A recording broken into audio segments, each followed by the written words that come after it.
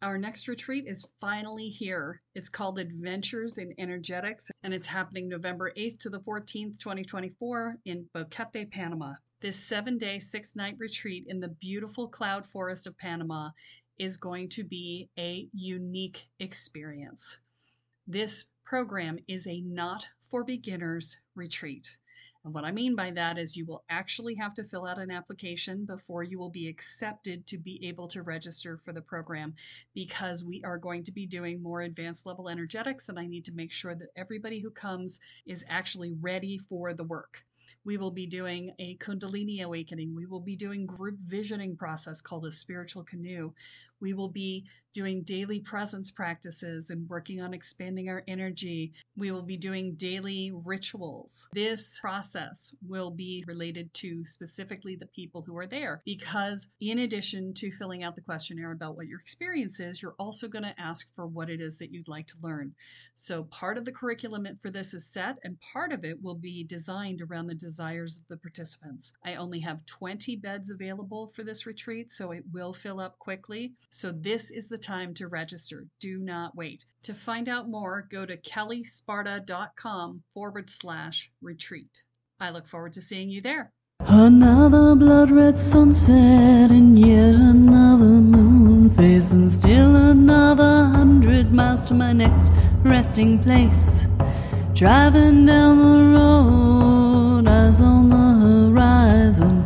Within my car, I'm all alone, but feeling good and feeling strong, knowing that this path I'm on brings me to myself.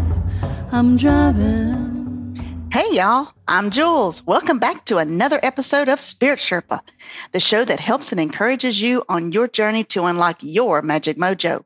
With me as always is the spirit doctor, Kelly Sparta. Hey Kelly, what's up? Hey, Jules. So you're in Panama now, so you have the house. Yes, you've rented the house. And last I saw, you bought a car. So talk about manifesting, right? So we went to sell our car, and we went to all the online brokers and stuff. And the most we were getting an offer for was about $7,000. And then I called, I did CarMax, and they gave us $11,100 for the car. It was a 2010. Yeah, it's a hybrid. They love hybrids. So, okay, fine. Now, however, we thought, okay, well, maybe we don't want to buy a car here.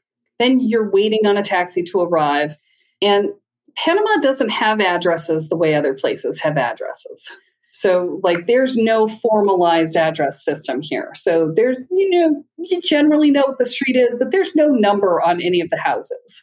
And so people get their mail delivered by mail delivery services where you go and pick it up at the mailboxes because they can't get it to the house. Okay, so no neighborhood mailman. No neighborhood mailman, no 911 service. So we just got tired of trying to argue with people to figure out how to get down to the house to pick us up. And so then we started walking 3 blocks up to the nearest road and saying, we'll meet you on the corner. But then it rains here a lot. And I was just like, you know what? I just want a car. I'm just tired of this. We rented a car for 3 days so that we could go down to David, which is the nearest big city, and set up our bank accounts and do our big Costco shopping. It's called Price Smart here, but same idea. And that cost $200 to rent the car for 3 days, which was their minimum rental. And we had already rented a car to move from there to here. I was like, by the time we've done this, we've made a car payment when you add in all the taxis and everything else. And I don't feel like I have the freedom to go anywhere.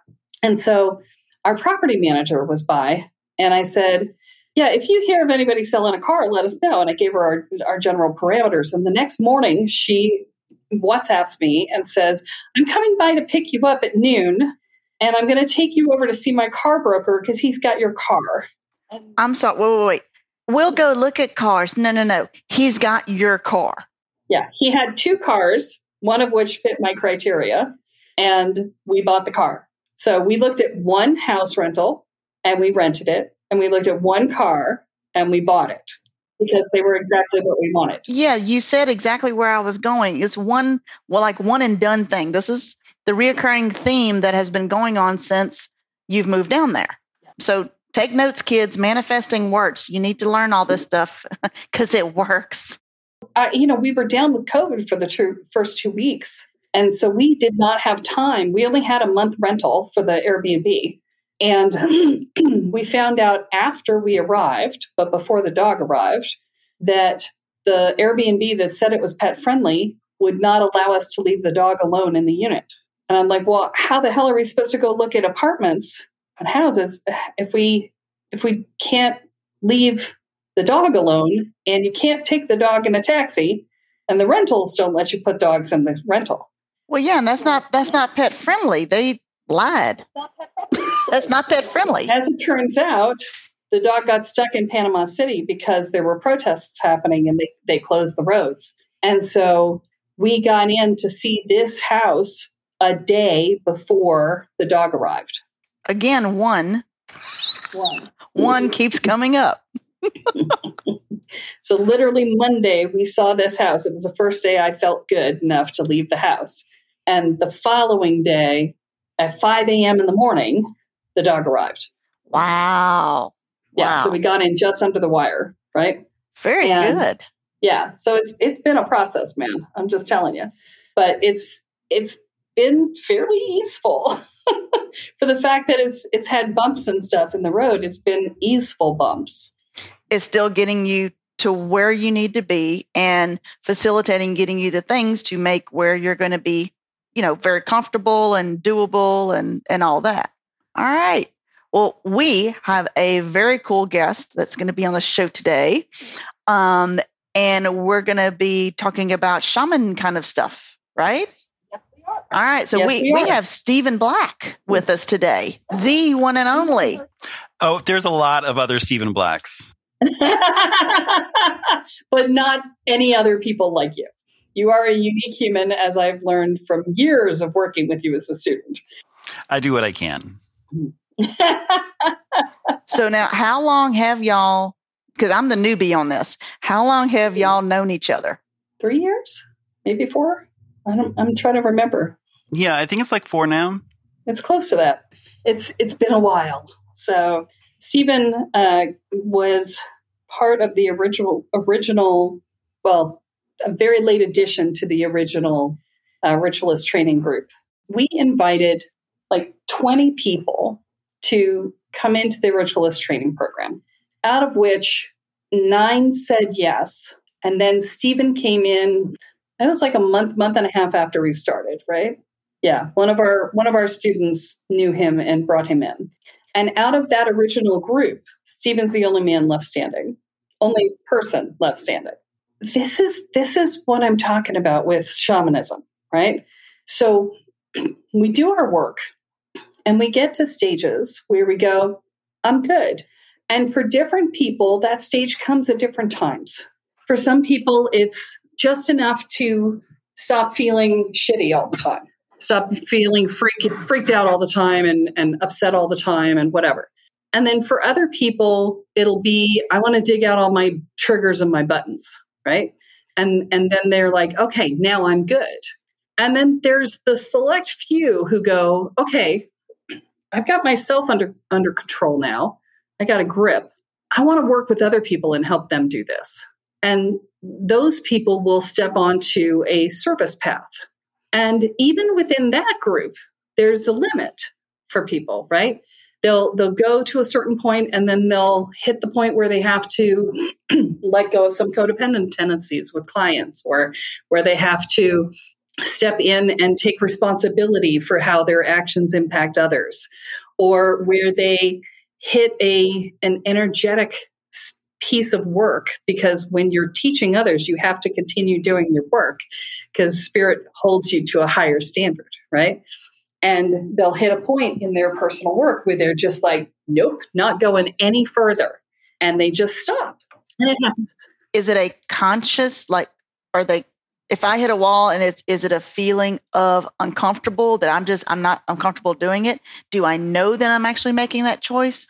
Or is it I have distractions coming in that just kind of lead me from this path?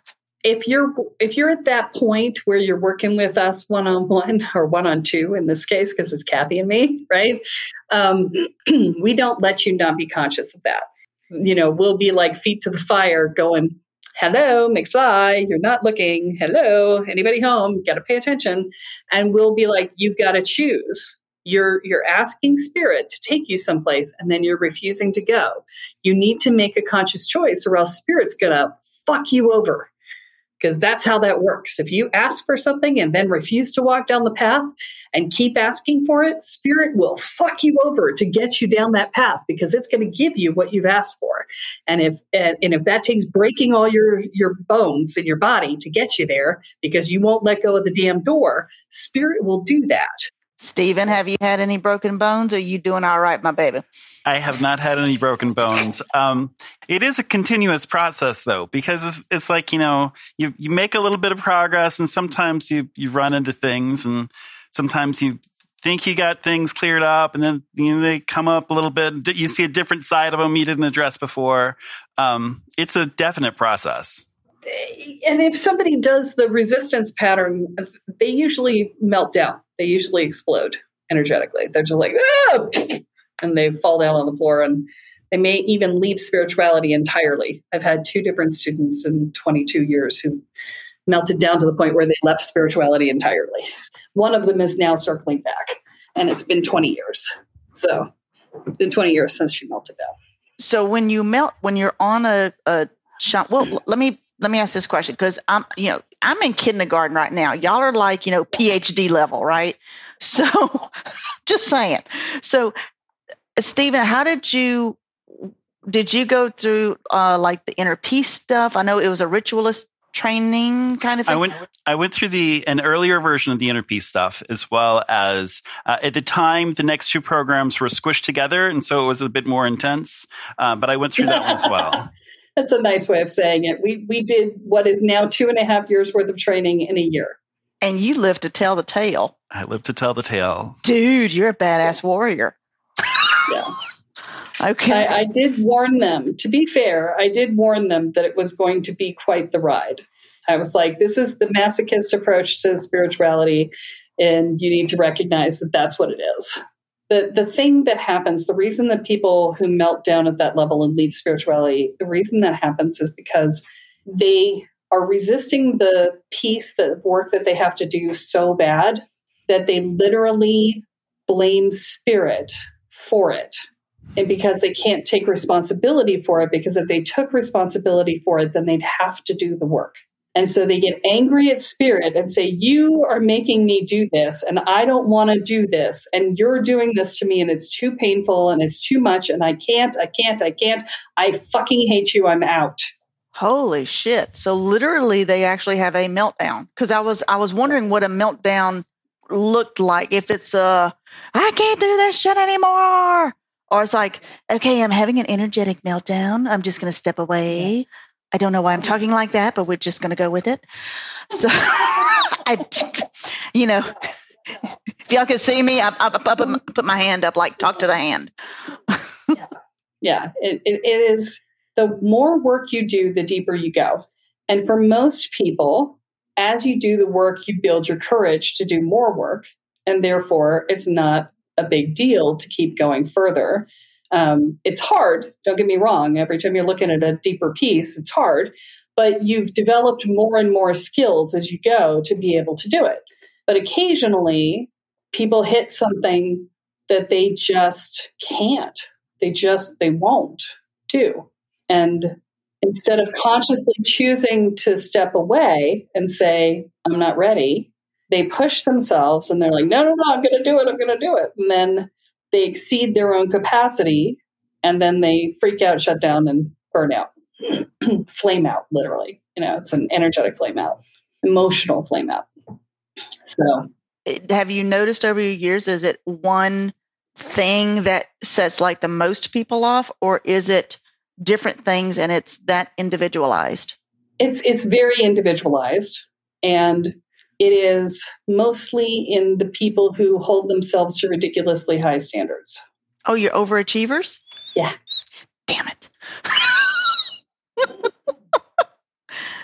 So safe to say, Stephen, you're one of those overachievers. I am not an overachiever. You're not an overachiever. Okay. I was going to say, were you the exception? You're an overachiever, but you push through and you whooped everything's butt, and then now, so you're not an overachiever. Well, that was me. Oh, that was you. Okay. That was me. I pushed through. Okay. I pushed through to the point where I completely fractured my sense of self and went through my first foundational deconstruction. That was my push through. And then after that, I was much kinder to myself. Stephen went the other path. Stephen went the underachiever path. Okay. So what does your path look like? Well, so I mean, like traditionally, I went the underachiever path, where you have it's like a way to cheat is that you set up the expectations that are they're not where you really could be. They're significantly below that. So then it's super easy to go over it because you've been underrepresenting yourself. And so that's been traditionally my approach. How does this relate to... It's shifting now, right? It is totally shifting now. Yeah.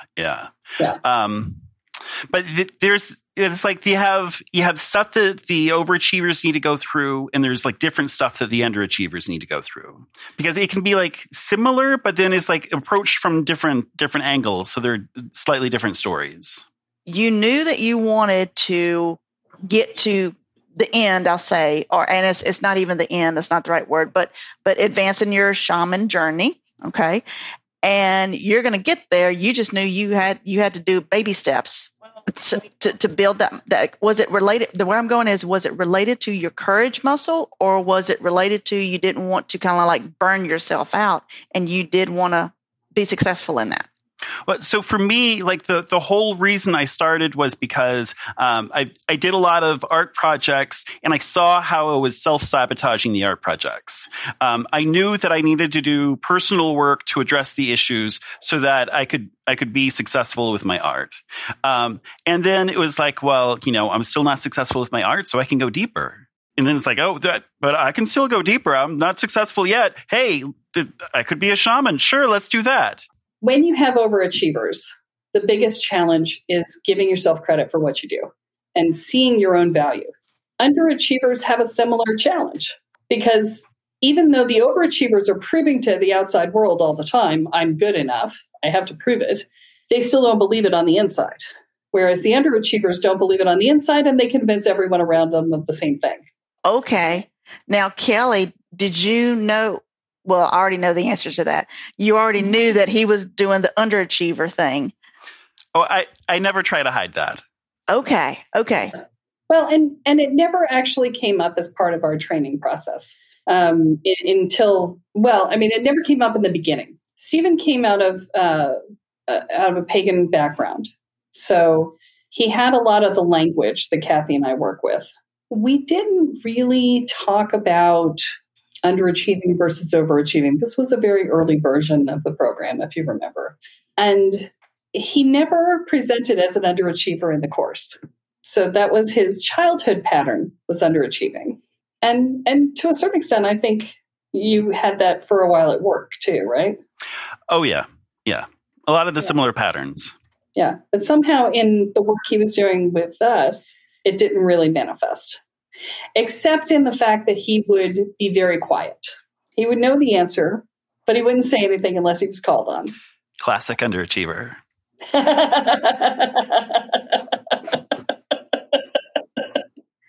Yeah. So we kind of had to dig information out of Stephen to get him moving in his process. And still occasionally that still shows up, but not nearly as much as it used to, especially since he's the only one in the class now. Oh my God, dude, you're getting a lot of personal attention. Yeah.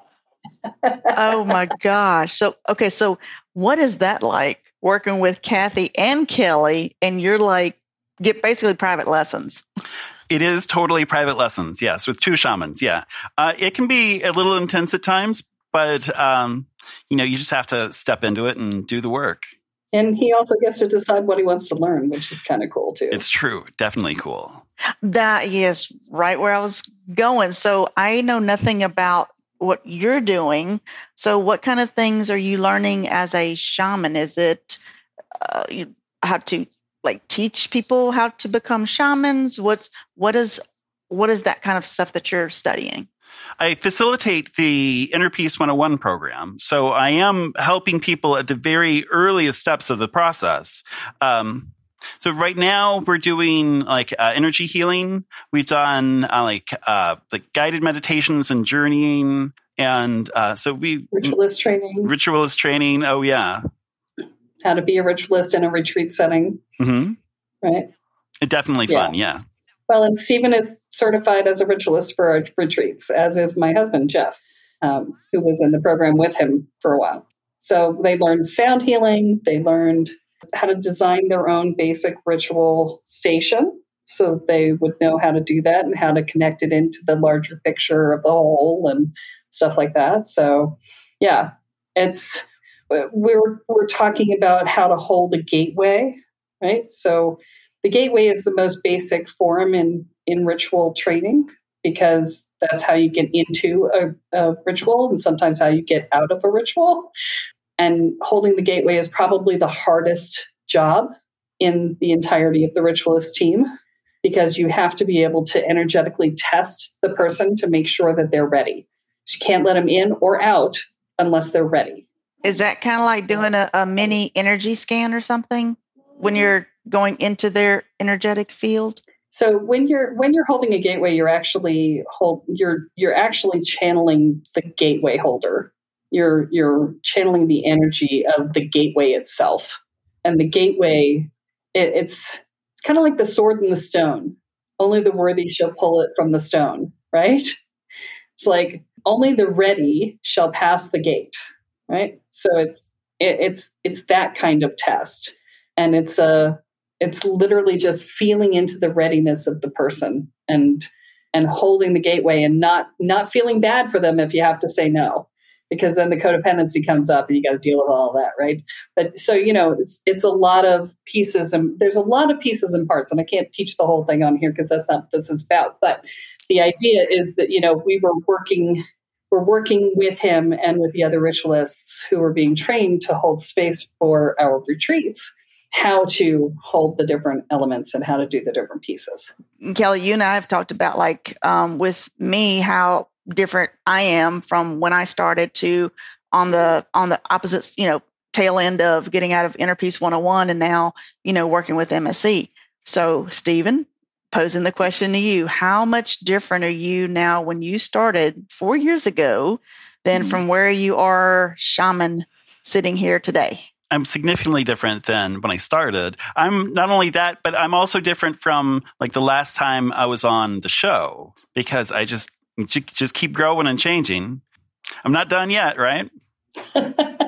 Yes. Stephen was on in episode 77. He was the shaman in training in episode 77. And so, at that time he was just in training. Now he's actually taking over Inner Peace, and he will be taking over Mastering Spiritual Evolution, the next program after that, at the end of this year. So, obviously from my perspective, I believe he's changed a lot because I'm trusting him with my programs and with my students. That was an apprenticeship type of process. So, Stephen, why don't you talk about your journey and what it's been like for you? Well, I mean, it's been pretty peaceful.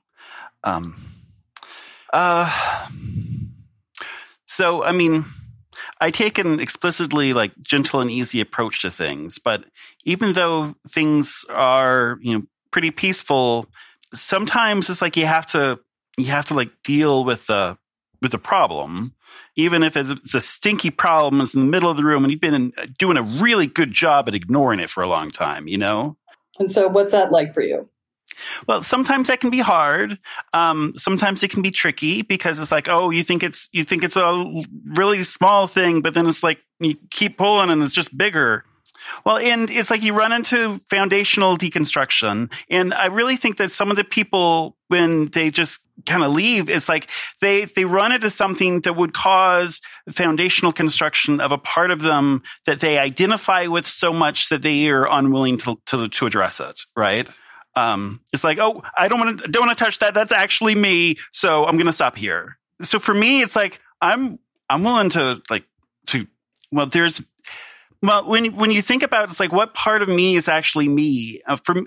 that's like really relatively small in my case. It's like, I don't really think that there's a whole lot of me that's actually me. It's just ideas that I like.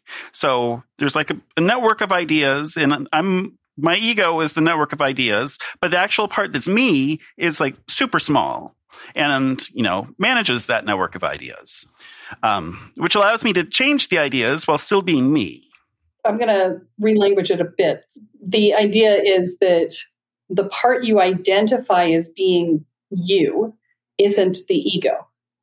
And for many people, for most people, the part we identify as being us is the ego. And when the ego is who you think you are, then changing a core foundational concept of that ego becomes very threatening to the self, because you think, I'm not allowed to be who I am. Or you think, I have to be wrong, and I can't be wrong about who I am. But I am this person. I don't know who I would be if I wasn't this way. For me, I was super perfectionist.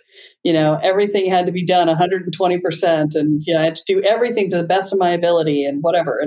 And when I did my foundational deconstruction, that got left out. And I was like, no, they can't get left out. That's who I am. But it's over there. It's not here. But who am I if I'm not perfect? I don't know how to do that. And I was like, but clearly I don't need to be, because it's over there. Right. And so I was like, okay, I'll try being not perfect and see what happens. You have to be able to make that transition and be like, oh, but my value is all tied up in being perfect. Who am I, and how do I be valuable without that? That's what Stephen is saying, is when he's not attached to being anything in his ego, then shifting the ego isn't nearly as hard as when you're identified with it, when you think it's you. Because you're not weighted down by that preconceived notion as to who you think you are, but you're really not. But you can't see who you really are because you keep getting in your way. Hence, the ego keeps getting in the way. So the pre-kindergarten analogy, if I'm trying to channel, and you always tell me the ego's got to step aside so that my right brain side can come in and hold the space and all that. So it's kind of like you can't see yourself because that ego is still in your way, so you got to shift that ego off to the side and not be married to it, not be tied to it, not let that thing define you. Yeah, the further you go in a shamanic process, the less and less you identify with anything. You start to just question every thought you have. So, like, Jules and I have been having these ongoing conversations politically because, she's on one side of the political spectrum and I'm on the other, and we just keep sending each other shit that we find on the internet, right? Well, what about this? And what about that? What about this? What about this? Right. And we have the brilliant option to do that because we are both reasonable humans who don't have to say you suck if you don't agree with me. So you can't be my friend anymore. Right. So, but we're challenging each other's beliefs is basically what we're doing. Mm-hmm. It's like, I'm challenging yours, you're challenging mine. And as a shaman, I live for that shit. I engage it because I want to know where my beliefs are and how much I identify with them, and what that impact is that it has on me as a person and the choices that I make. Anytime I find myself knee-jerk reacting to anything, I go, oh, that ain't right. And I back up and I go, okay, a knee-jerk reaction is an entrenched belief. As a shaman, I want no entrenched beliefs, including the entrenched belief that I want no entrenched beliefs, right? Totally. I need some magic mushrooms after that one. Okay. But that's what doing this journey is about. It's about really questioning everything all the time, right? Because that's how you free yourself from the things that hold you down. It's trying not to fry my brain right now, but it's getting there. So generally speaking, letting go of all that we think that we know. And I'll say in a healthy way, because again, going through this process, at least with you, because I don't know anybody else's stuff, you're a huge proponent of, you're not going to learn the magic stuff until you get rid of all your shit that you're bringing with you, because you don't give a car to a toddler and say, have fun. Right. There's a responsibility. Shit, but most of your shit, right? Yeah, because way back when I would have loved to learn how to throw fireballs. I'm just saying, now I can kind of This is why we don't give that to you. This is why, I'm like, you just wait, Right. Exactly. And this actually answers another question that I asked you way back when in some other episode that we did of, okay, yeah, but how do you do that? So like whenever you're talking to your spirit guides and pretty much you channel it like automatically, I'll say, and I was going to, Stephen, if you're find this the same kind of way, that's, again, it frees up all of that noise as far as communicating with spirit guides, with spirit, with the universe, with insert thing here or the thing, I don't know what all to call them. And if you want to astral project, if you want to do these things, because you're not bound by your ego-driven kind of beliefs, that frees up your mind and frees up your ability to do those other things. And to me, it would clear up the noise in the channel when we're trying to communicate with our higher self, with the universe, with spirit. Is kind of, sort of, maybe? Well, I mean, I'm still on the path and I still have stories that get in my way. So it's not like I'm at a point where it's like a cure-all, right? So I'm still progressing. There's things I can do more easily than others. But I still have my limitations.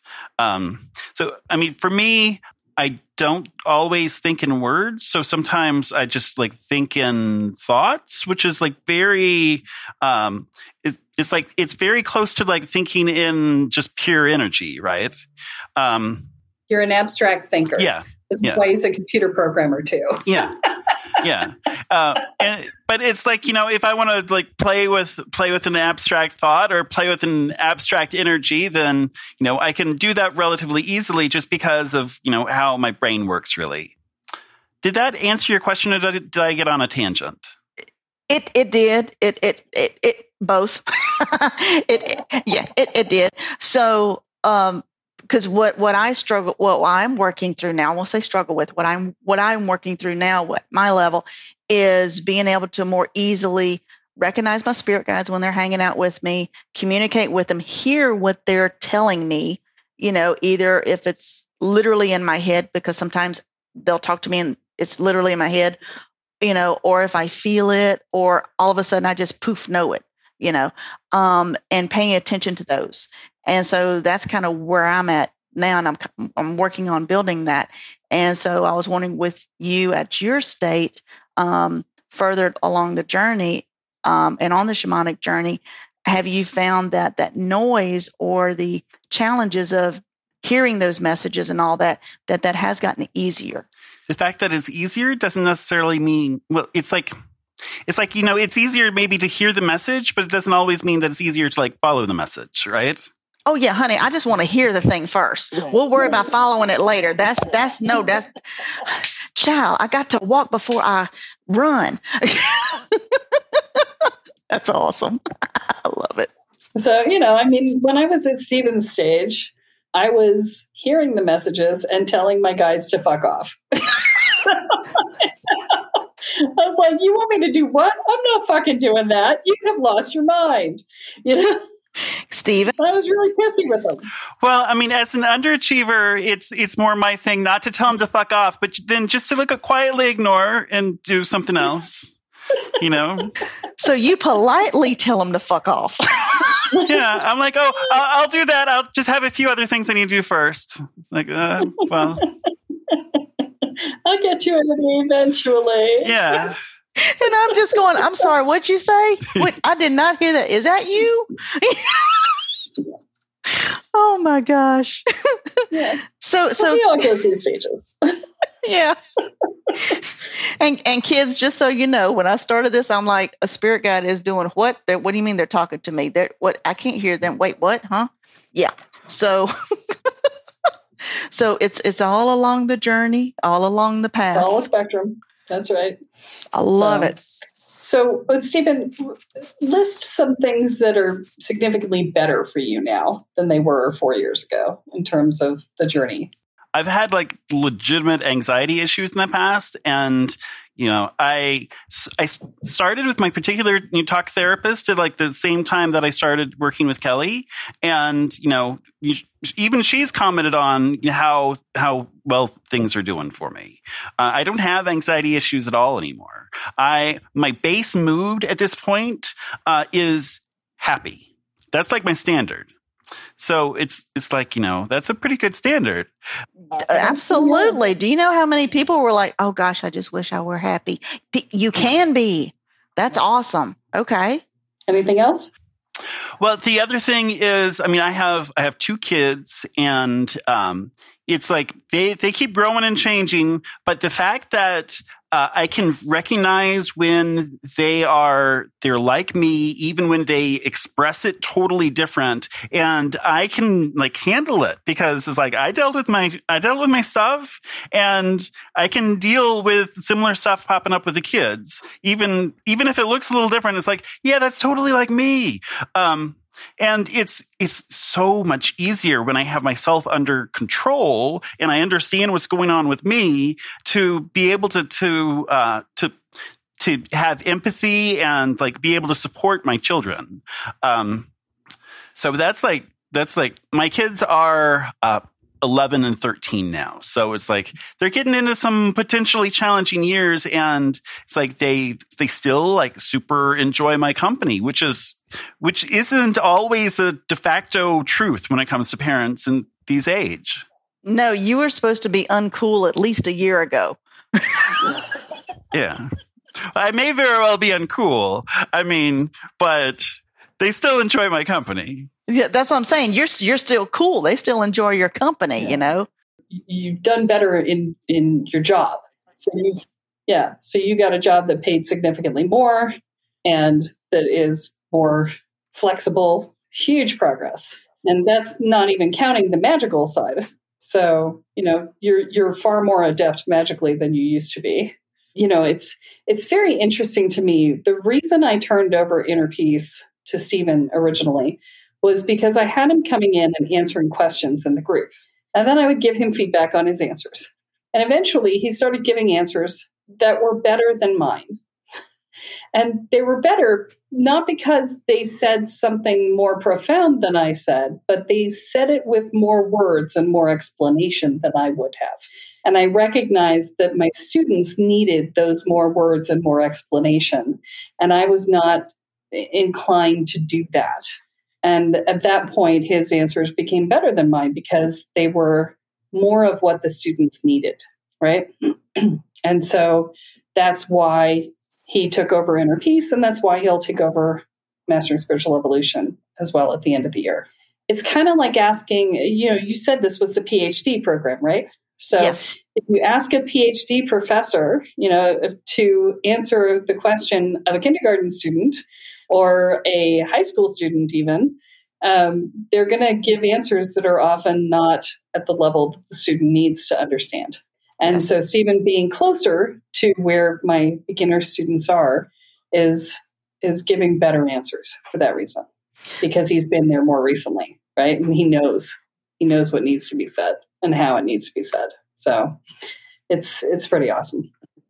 And what's interesting from my perspective, hearing you say that, with talking about what you were just saying, that had you been tied to your ego, had you been tied to your all of those pre-beliefs that you had, you would see him as a threat, possibly, right? And it'd be like, okay, Stephen, you need to shut down, shut up, sit down, whatever. I am the shaman of whatever, I am said master PhD shaman. You still a student, buddy. Let me tell you one thing, but you're not doing that. So that proves that in your heart, in your spirit, and everything, you embrace the shamanism, right? Not being tied to ego. And you're also passing that on to him, and your students and all of that. So that was just an interesting little, completely losing my words. Reflection. Yeah. Thank you.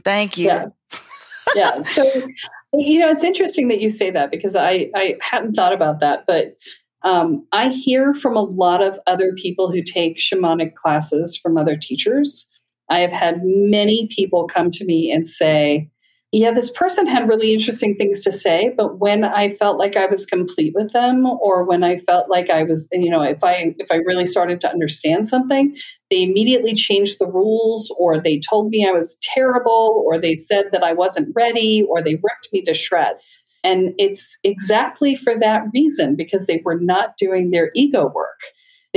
So what happens when you come into a training program with somebody is you hand over your power to them to a certain extent, because they're your guide, and that's appropriate. You don't know where you're going. You need them to tell you where to go and what to do. And that's what happens with beginners, right? Well, at some point, when you start to get your feet underneath you, you need to start taking that power back, right? And start to design your journey for yourself, which is where Stephen is in our training at this point, is that, we're like, okay, so what do you want to learn next? What do you want to learn next? These are your options, right? And he's choosing his path, right? And that's because we're here in service to him rather than him being in service to us, right? And that's the difference. In a hierarchical situation, you're in service to the great guru on high, right? But in a true spiritual context, the goal is to have everyone be self-sustaining and self-powered, right? They have to be within their own spiritual warrior self, right? Their spiritual self, not even warrior, right? You can't get there if you're worried about how well they're doing and whether or not it makes them better than you. You just can't. It's impossible to take someone where they need to go if you're in that space. And so, I can't tell you how many people I've had to do healing work on when they were trying to complete with honor with their shaman and say, thank you so much for everything you've given me. I honor everything you've given me, and I'm ready to move on. And the shaman goes, no, you're not. Blah, blah, blah, blah, blah. And it's like, oh, okay. Well, I guess I'm still leaving, but now I don't honor you anymore, right? Oh my God. But as a shaman, if you use the power that people hand to you, then you have to keep them under your thumb in order to keep the power.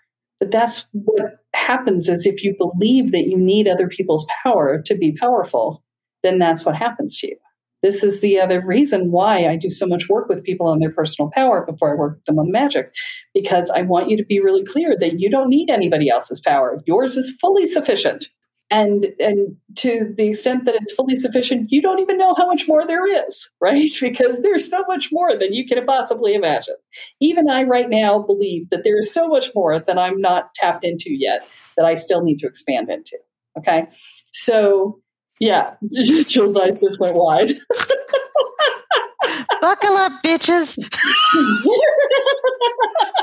But this is what we're talking about with this, right? I mean, it's a deep discussion, because when you study with people who have limiting beliefs about themselves and their power, they will pass that along to their students, and they will do damage to their students when their students threaten that. And that's the piece that you have to be very careful about when you're choosing a path. So, we're not having this conversation right now, but I'm just going to give one piece, which is, if you're thinking about studying with somebody, ask to talk to somebody who is no longer studying with them, who used to be a dedicated student and went with them for quite some time and now is no longer with them, and ask for that person's perspective, because that's the only way you really know. But yeah, it happens in a lot of different, not just shamanic, it happens in a lot of magical traditions that there's this thing. Yeah. Oh. So thank you for noticing that that's not what we do. Yeah, no, because from my perspective, it's the actual opposite. To me, you gain power when you, as you say, you give it the power basically back to the student, but you don't actually give it; they actually reclaim it as they're going through the process. So for then said shaman to try and keep that student's power, that goes against everything that being a shaman stands for, from what I understand, right? And because that's selfish, that's manipulative, that's damaging. Yeah. So how can you hold yourself out as a shaman practicing these principles and all, but yet you're doing damage to your students, So anyway, well, just my little 2 cents. Not every shaman is practicing transformational shamanism. Okay, some so are doing traditional shamanism, which is a different thing. Oh, that's a different thing. Okay. And, yeah. So not every shaman is practicing the path of working with people on becoming healthy, strong, empowered people. That's what the transformational shamanism path is. Shamanism, traditional shamanism, is much more about connecting to the ancestors, connecting to the spirit world and spirit guides and the upper and middle and lower worlds, and about doing rituals and things like that. We use some of those elements as part of our work, but that's not the focus of our work, right? So it's important to understand that not every shamanic path is equivalent. So, wow, this has been a really rich conversation and a really long episode. Dude, the journey is long and the information is abundant. There's a lot of information. Like we didn't give Stephen a lot of time to talk. I'm sorry, baby. We'll have to have you back on again.